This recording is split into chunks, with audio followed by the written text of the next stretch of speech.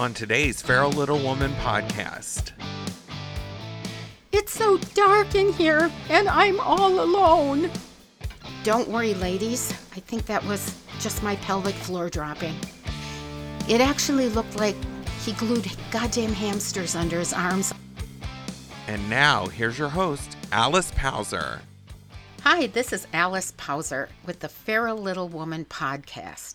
And today I want to talk about the art of aging well. First of all, it's a lie. Everything on our bodies moves south, and eventually we hope we just don't trip over it. Is it the goal to age gracefully? Tell that to my professional portrait when I'm looking like a piece of dried fruit. I'm not saying how old I am, but when I was a teenager, if somebody came over to your house, a guy came over with 5 pounds of dried trout and some Coleman lantern fluid, you were headed down the aisle by spring. There are so many changes in my body. I remember the days when I would ovulate and drop eggs like marbles out of a bag. And now that has slowed to one little egg crying, "It's so dark in here, and I'm all alone." The other day, I was with a group of women, and it was a broad age range. Great group of women I do things with socially, professionally.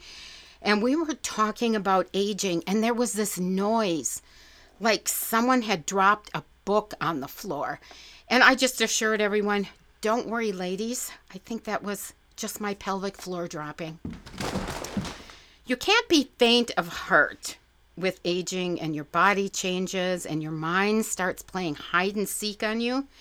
The other morning when I went into the bathroom, I turned the light on and I thought, oh my God, how did my neighbor's goddamn Shar-Pei get in here? Just totally, I didn't recognize myself. And then I realized that at this point, there's only one thing that really helps my wrinkles, and that is a high-grade construction drywall paste. Seems to do the trick every time. I don't know where this bullshit has started, where mature women aren't interested in sex anymore. I'll tell you, the only thing we're not interested in is bad sex. We're just not interested anymore. I just got so sick and tired of rolling guys off me when I found out they were lying about giving me a discount on my auto insurance. I was really coming into my sexuality when heavy metal was starting to get its groove, and there was a performer called Glenn Danzig, and he was just the hottest thing that had ever walked on the planet. And I thought, this man is so virile. He's got chest hair and body hair. It actually looked like he glued goddamn hamsters under his arms. I don't know, but I found him very attractive. And now he and I are like the same age. And I still would have his baby, but now he's just going to have to settle for Metamucil and a CPAP at night. So, things change. They just change. I had something happen at the laundromat the other day that made me rethink estrogen suppositories. There was a guy in there, probably my age, beautiful head of long silver hair, smiling at each other a few times. It was just all really wonderful. And I couldn't tell, though, if I was having a stroke or somewhat aroused. It was a fine line there. I really didn't know what it was, but it made me just want to lean up against the washing machine when it was on spin. And I didn't do anything about it, but, I still think about him. And I'm going to write an article called Lust in the Laundromat or Between the Dryer Sheets and have that out there. And maybe I'll see him again. I don't know. But I'd like to do them. I think a lot of problems with women and their aging and their sexuality is that we've come to expect higher standards with things.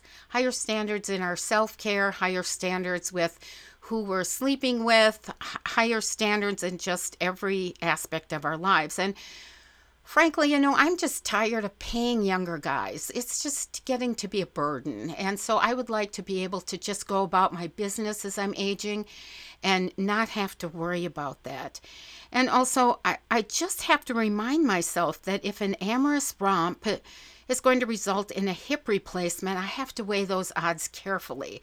There just doesn't seem to be a safe space for me right now.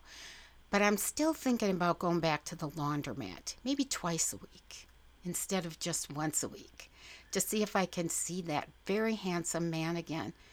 And then maybe I could just do him in the bathroom. You've been listening to the Feral Little Woman podcast. Please subscribe to the podcast and give us a review. You can follow me on Instagram and Facebook at Feral Little Woman. And don't call my fucking house. You've been listening to the Feral Little Woman podcast with Alice Pauser. Follow the Feral Little Woman podcast on Facebook and Instagram at Feral Little Woman.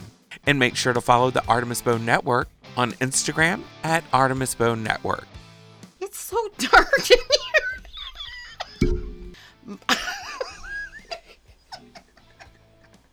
Oh my God. I